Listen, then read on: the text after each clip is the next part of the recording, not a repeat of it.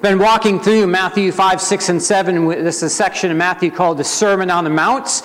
This is like a 3-chapter sermon that Jesus gives on a mountain. And he covers a variety of topics, and we are going to cover 3 of those topics today from verses 33 down to 48.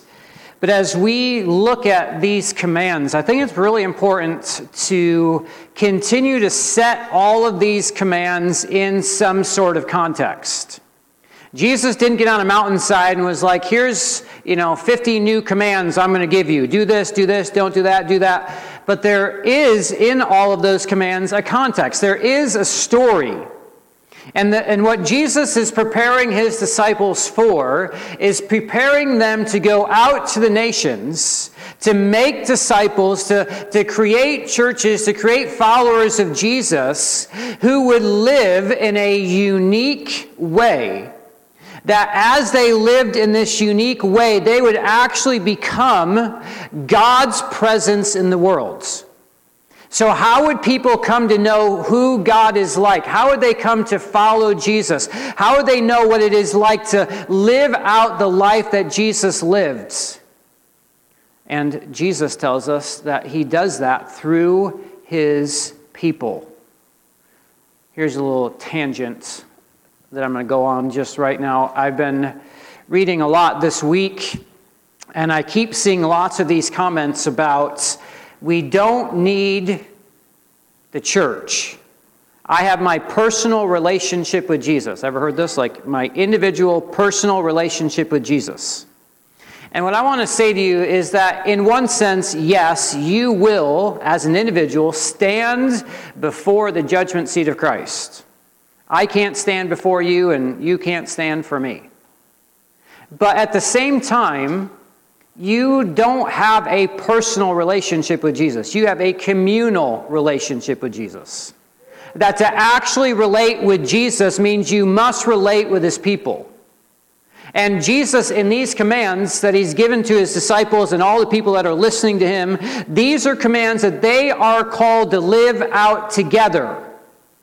This isn't like, I did my checklist this week, or I did this, or I did...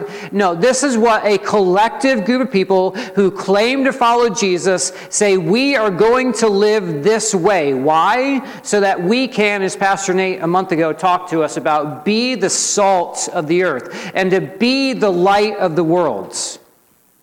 And this morning, we're going to cover 3 areas that Jesus tells us to live in a unique way as a people, to be salt and light in the earth. And those 3 things are, number 1, the truthfulness of our life. The truthfulness of our life. Number 2, how we react when we're wronged.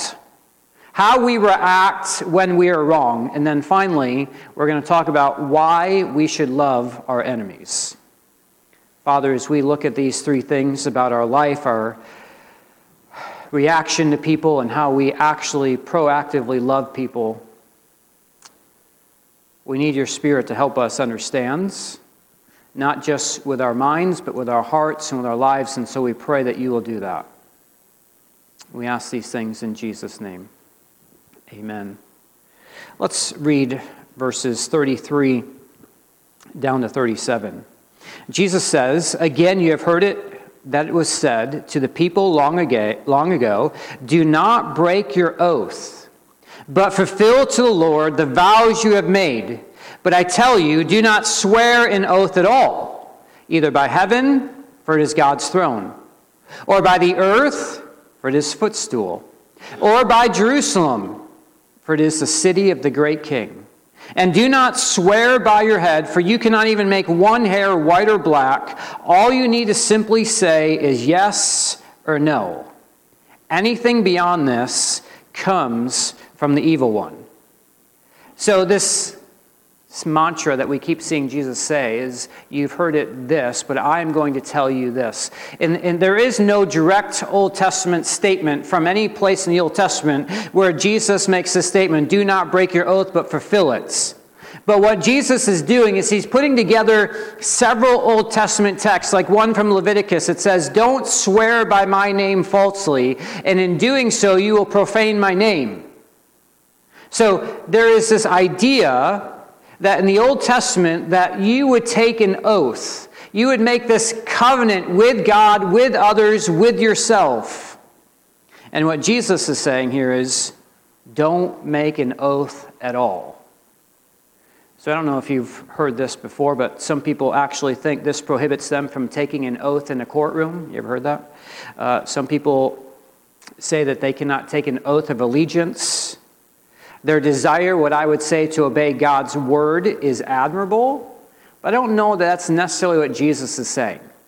I don't think he says you can't swear on the Bible when you're in court anymore, that if you do that, you're actually breaking this command. Why? Well, first, as we saw in the Old Testament, there are places where Old Testament people were making oaths to God and to other people. Or in the New Testament, Paul himself swears, makes a promise, makes an oath before God as his witness throughout his writings. And, more importantly, we see in the New Testament that God himself makes oaths. So it's not necessarily that making oaths in and of themselves is wrong, but why does Jesus say, don't make any oaths at all? What is he getting at? By the time Jesus' day came, Moses wrote the law, we're just going to say 1400.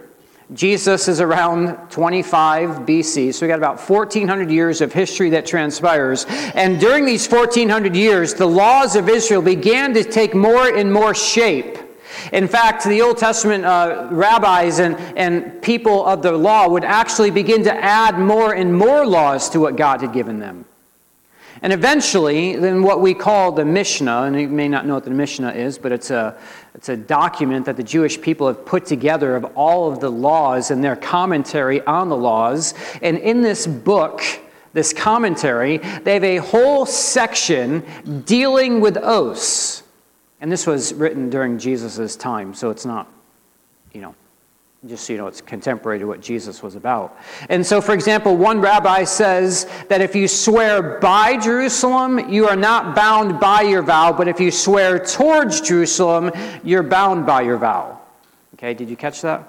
Like facing east. I don't even know which way east is, but we're going to pretend east is this way. Okay, it's probably not.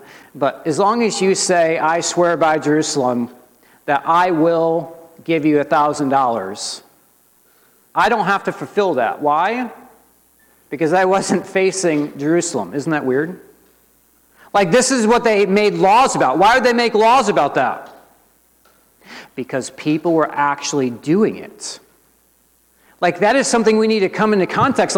This may sound absolutely crazy to us, but these people were so bound up with oaths that they would make all of these promises to one another, and then they would find loopholes to get out of them.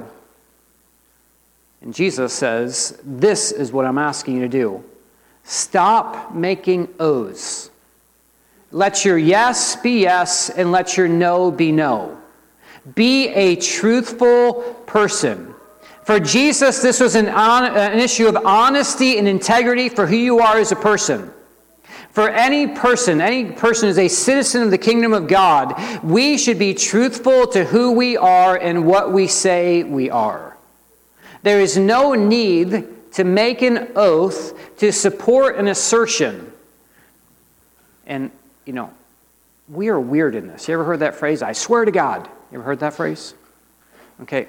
In the Old Testament era, in Jesus' day, to make that swear, to make that oath to God was far more than just a statement. You'd have to shake hands and go through these rituals. But in our day, it's just I swear to God, I will never do that again. And what Jesus is saying is, stop swearing, stop making oaths, and just be truthful to do what you're going to say you're going to do.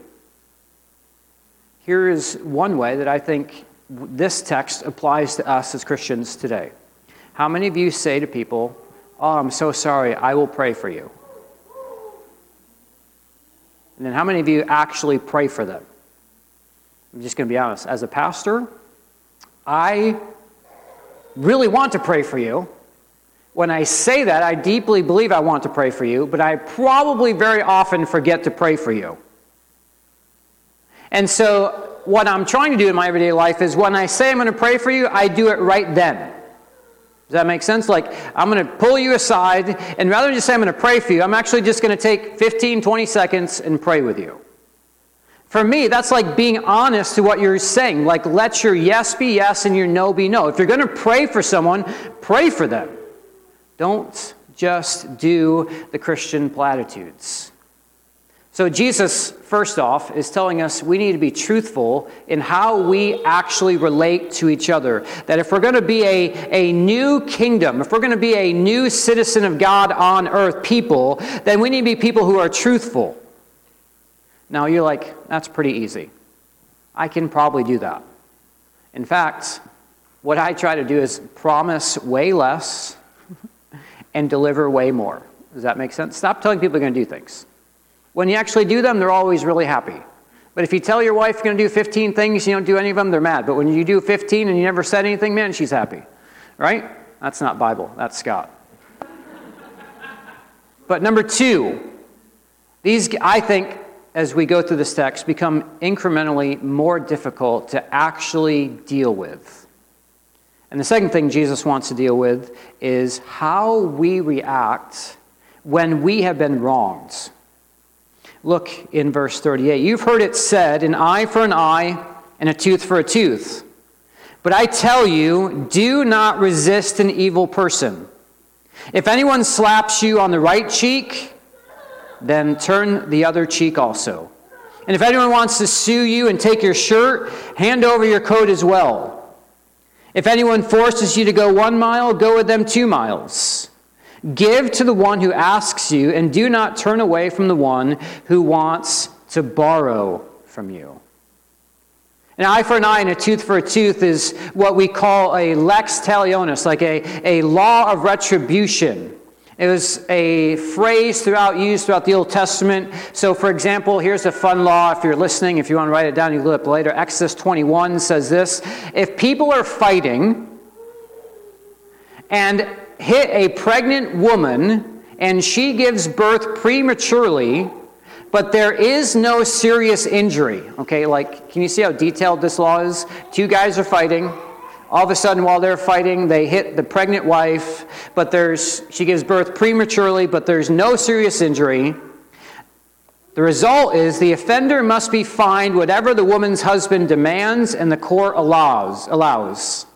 But if there is serious injury, you're to take life for life, eye for eye, tooth for tooth, hand for hand, foot for foot, burn for burn, wound for wound, bruise for bruise. You didn't know the Old Testament laws got that specific, did you? Well, this is what the Old Testament people understood was an eye for an eye and a tooth for a tooth. Now, in the Old Testament context, we think of this as like retaliation.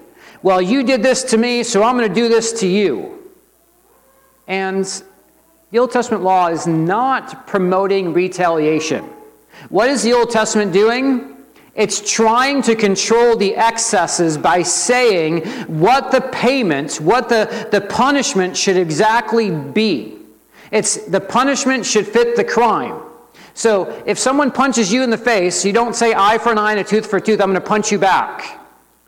No, the point of the law is that if someone does something to you, the punishment should be equal to what happened to you.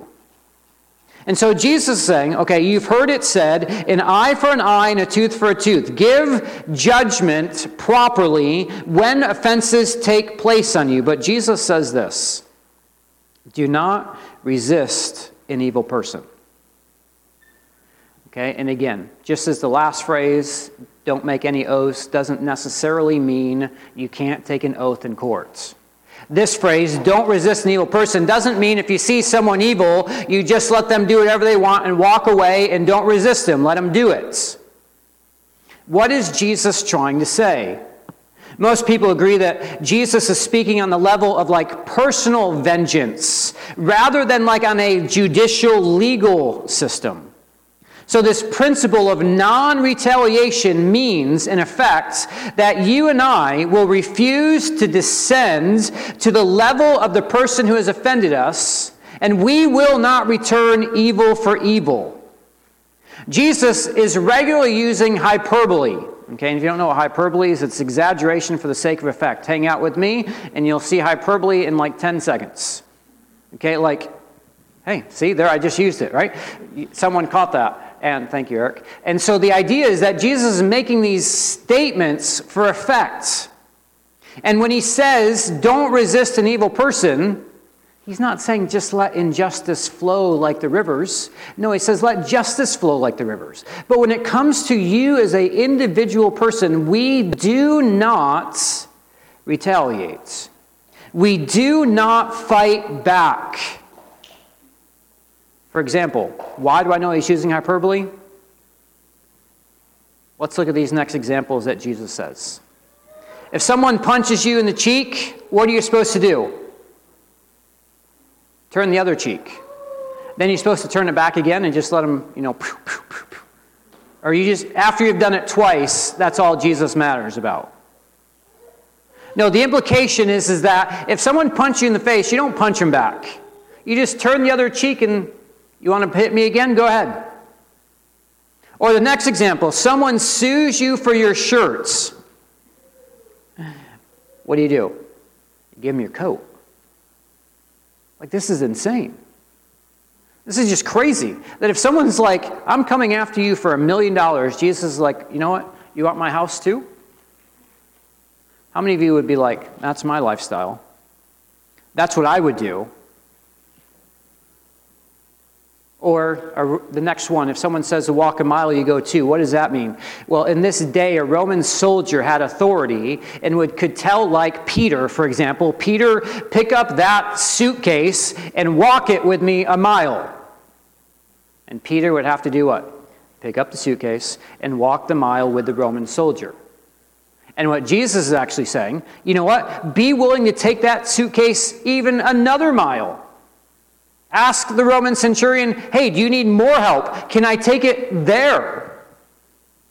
Which is crazy, because if we actually had people who ruled over us and walked into our house and said, get out of here and take this and walk it that way, how many of you would be like, oh, okay, can I take it even further for you? And Jesus in this final example says, give to those who ask you, and don't deny the one who wants to borrow from you. Man, I hope the Spirit will do this. He will actually begin to show you ways in which you and I are still people who are an eye for an eye and a tooth for a tooth. You blasphemed me. You made me mad. You slandered me. So you know what? I'm going to do that back to you. Or my boss did this to me. Or my coworker did this to me. Or my neighbor is so loud on the weekends that on Monday morning, I'm going to blare my music as loud as I can to wake him up. Or these realities where we are people who continue to be eye for an eye and a tooth for a tooth, that we need to get away from that and actually be people of what we would call the cruciformed life, be shaped and formed by the cross. Jesus here is not demanding something that he himself has not lived. Jesus, as he is the King of Kings and the Lord of Lords, the God incarnate, being put on the cross, doesn't jump off the cross and start instituting judgment right away, does he? He hangs there for you and me. He turns the other cheek. He walks the extra mile. He gives to those who ask him. This is the way of the cross. This is the way of a citizenship people who belong to a new world. We had a family discussion about this, and we all looked at each other and was like, this is stupid. Why would you live that way? That's just honest. So our dinners are, you never know what's going to happen in our dinners, right? But this one was like, why would you do that? That's silly. And again, here's why we do that. It's because when we live this way, the presence of God is with us. In fact, only through the presence of God do we get the power of God to live this way. And when we live in the presence of God and in his power, there is joy in the midst of all of this hardship. And in the idea of taking the way of the cross, When someone slaps you and you turn the other cheek, we're going to get over this in a few weeks, it's the idea of forgiveness. It's the idea of absorbing the pain. You know, whenever there's friction between you and your spouse or you and your friends or whoever, you and your coworker, someone has to actually absorb the hurt. And this is what Jesus is saying, is that the cruciform life is the ability to absorb the pain, to absorb the hurt, so that that relationship can continue. And we do that because on the cross, Jesus absorbed all of your pain and all of your punishments. And the degree to which we begin to see the beauty of Jesus absorbing our pain and taking his punishment, our punishment, upon him, will be the degree to which we're able to give to those who ask. And don't deny the one who wants to borrow from you. And I know, because there's potentially, like me, self-righteous people out there, how long do I have to give to people? If they ask for $10 every day, do I have to give them $10 every day of my life? Like, isn't that where we want to go, some of us? I don't think, again, Jesus is saying, no matter what people ask, you just give. There's wisdom at some point at not letting a person keep and continuing borrowing from you, isn't there? I would say yes. But I would also ask this question, at what point do you cut it off? Do you cut it off when you feel like you're being used? Or do you cut it off because it's actually in benefit of the person who's actually you're helping? And most of the time, we're like, you know what? That's the third time I've given him $50. And every time I give him $50, he went to the bar, he bought a bike for his kid, and then he went and, I don't know, bought lottery tickets. And then we're like, we're done. And rather than help him, teach him, walk with him with the money, we're like, no, that was so mean. I'm so fat. I'm not giving you any more money. Okay, let me just ask you a question. Is that how Jesus treats you? Does Jesus give you $50 of grace every minute? And how many times do you abuse that grace? He doesn't just cut it off because he's mad at you. He actually cuts it off and begins to provide discipline for you to help you grow. And this is what Jesus is asking us to be, a cruciform people who will absorb the pain of when wrong has been done to us and go the extra mile to serve people, because that is what he has done for you and me. Okay, if that's not hard enough, let's go to the last one. Verse 43, you've heard it said, love your neighbor and hate your enemy. But I tell you, love your enemies and pray for those who persecute you, that you may be children of your Father in heaven. He causes his sun to rise on the evil and the good and sends rain on the righteous and the unrighteous. If you love those who love you, what reward will you get? Are not even the tax collectors doing that? I wish we had today's version. We'd be like, aren't even the Democrats doing that? Aren't even the Republicans doing that? And if you greet only your own people, what are you doing more than others? Do not even pagans do that? So be perfect as your heavenly Father is perfect. The people had heard it said, love your neighbor and hate your enemy. Isn't that interesting? Love your neighbor and hate your enemy. Do you think that's anywhere in the Old Testament, to love your neighbor and hate your enemy? Well, where did that phrase come from? You've heard it said. This was a common statement among the Jewish rabbis and teachers that they were teaching the people of Israel. Love your neighbor, but hate your enemy. See, the Old Testament scriptures are often replete with this idea of loving your neighbor, but the Jews began to get very particular on who their neighbor actually was. They began to get exclusive rights on who they wanted their neighbors to be. And they began to define their neighbors, if you know anything about Jewish people, as, first of all, you have to be Jews. If you're not a Jew, we can hate you. If you're a Gentile, we want nothing to do with you. We're not going to fellowship with you. We're not going to hang out with you. We're going to exclude you. And they began to hate the Gentiles. And this phrase began to get more and more. And if you want to know more about these Jewish laws, I'll give you the Mishnah, and you can read through these crazy realities of how they began to define who their neighbor was. And they began to think that, well, if I only called to love those people, then I am free to hate everyone else. This is why Jesus has to tell the parable of the Good Samaritan. Who is your neighbor? It's anyone you meet on the street. That's your neighbor. So the problem that the Jewish people of identifying who their neighbor was really an issue in their day. And Jesus says, you know what? I'm going to tell you something new. I'm going to tell you not only to love your neighbor, but to love your enemies. To pray for those who persecute you. Like this is, if I could, in a sense, the last one to absorb when people do things to you. That's reactive. They are doing things to you. Jesus now is going to go on the proactive side and say, you know those people that hate you? Go love them. Loving them is not just stepping aside and saying, well, when they come into my life, I'll be nice and give them a smile.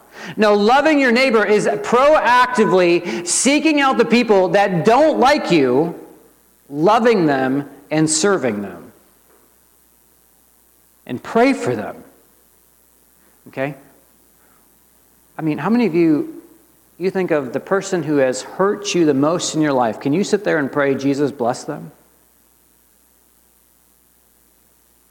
But what does Jesus do on the cross? Who does he pray for?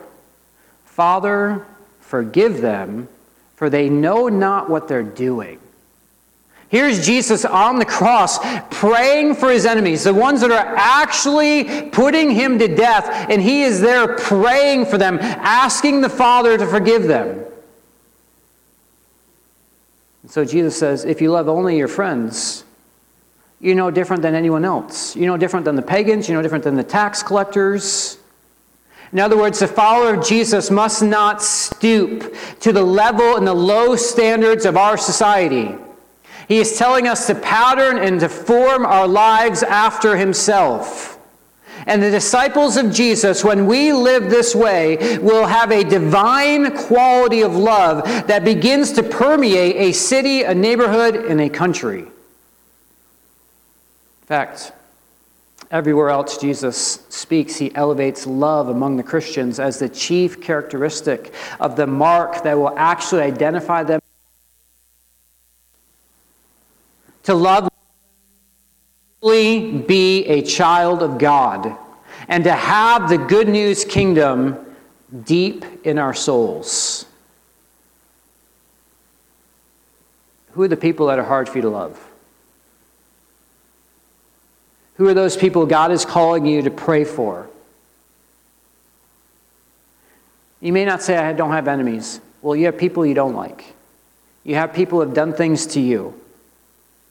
And Jesus is saying to us today, be truthful. Speak only the things that you're going to do. Be honest about what you're going to do.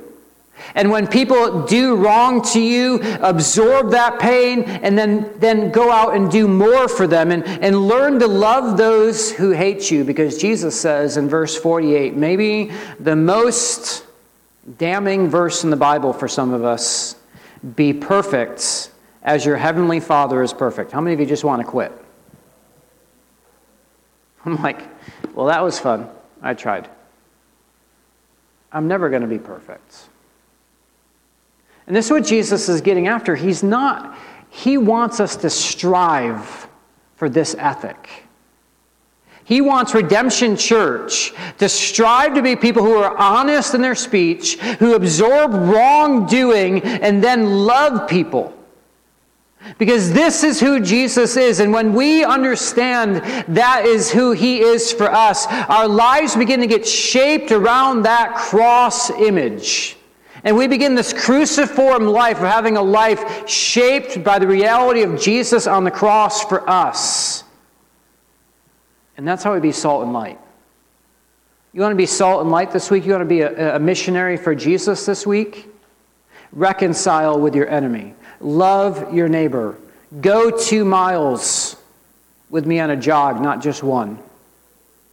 That's a joke. You can laugh. The reality is this is what Jesus is calling us to be.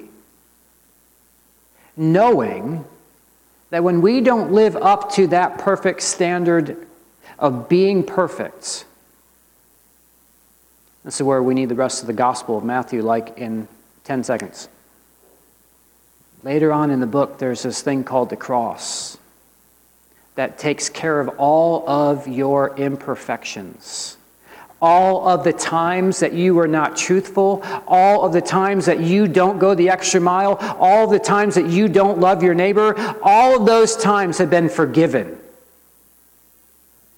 Every one of those that you'll do tomorrow has already been forgiven. And so you can be perfect as your Father in heaven is perfect as you look to the cross. So rather than this being a damning statement to us as a church, it is a statement that makes our hearts and our minds look to the cross, and it is there we find perfection. It is there that we find Jesus. And it is there that we will find hope in life as a people.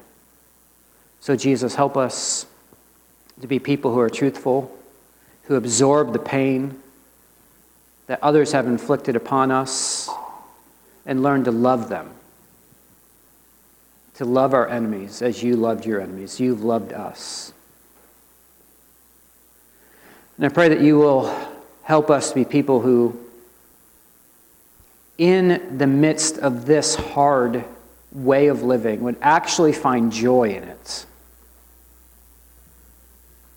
Because when we live this way, we will actually encounter you. We will encounter Jesus when we live the way he lived. And so, God, this week as we be truthful in our speech and as we absorb the wrong and as we love our enemies, meet us there. May we experience you. And we ask these things in Jesus' name.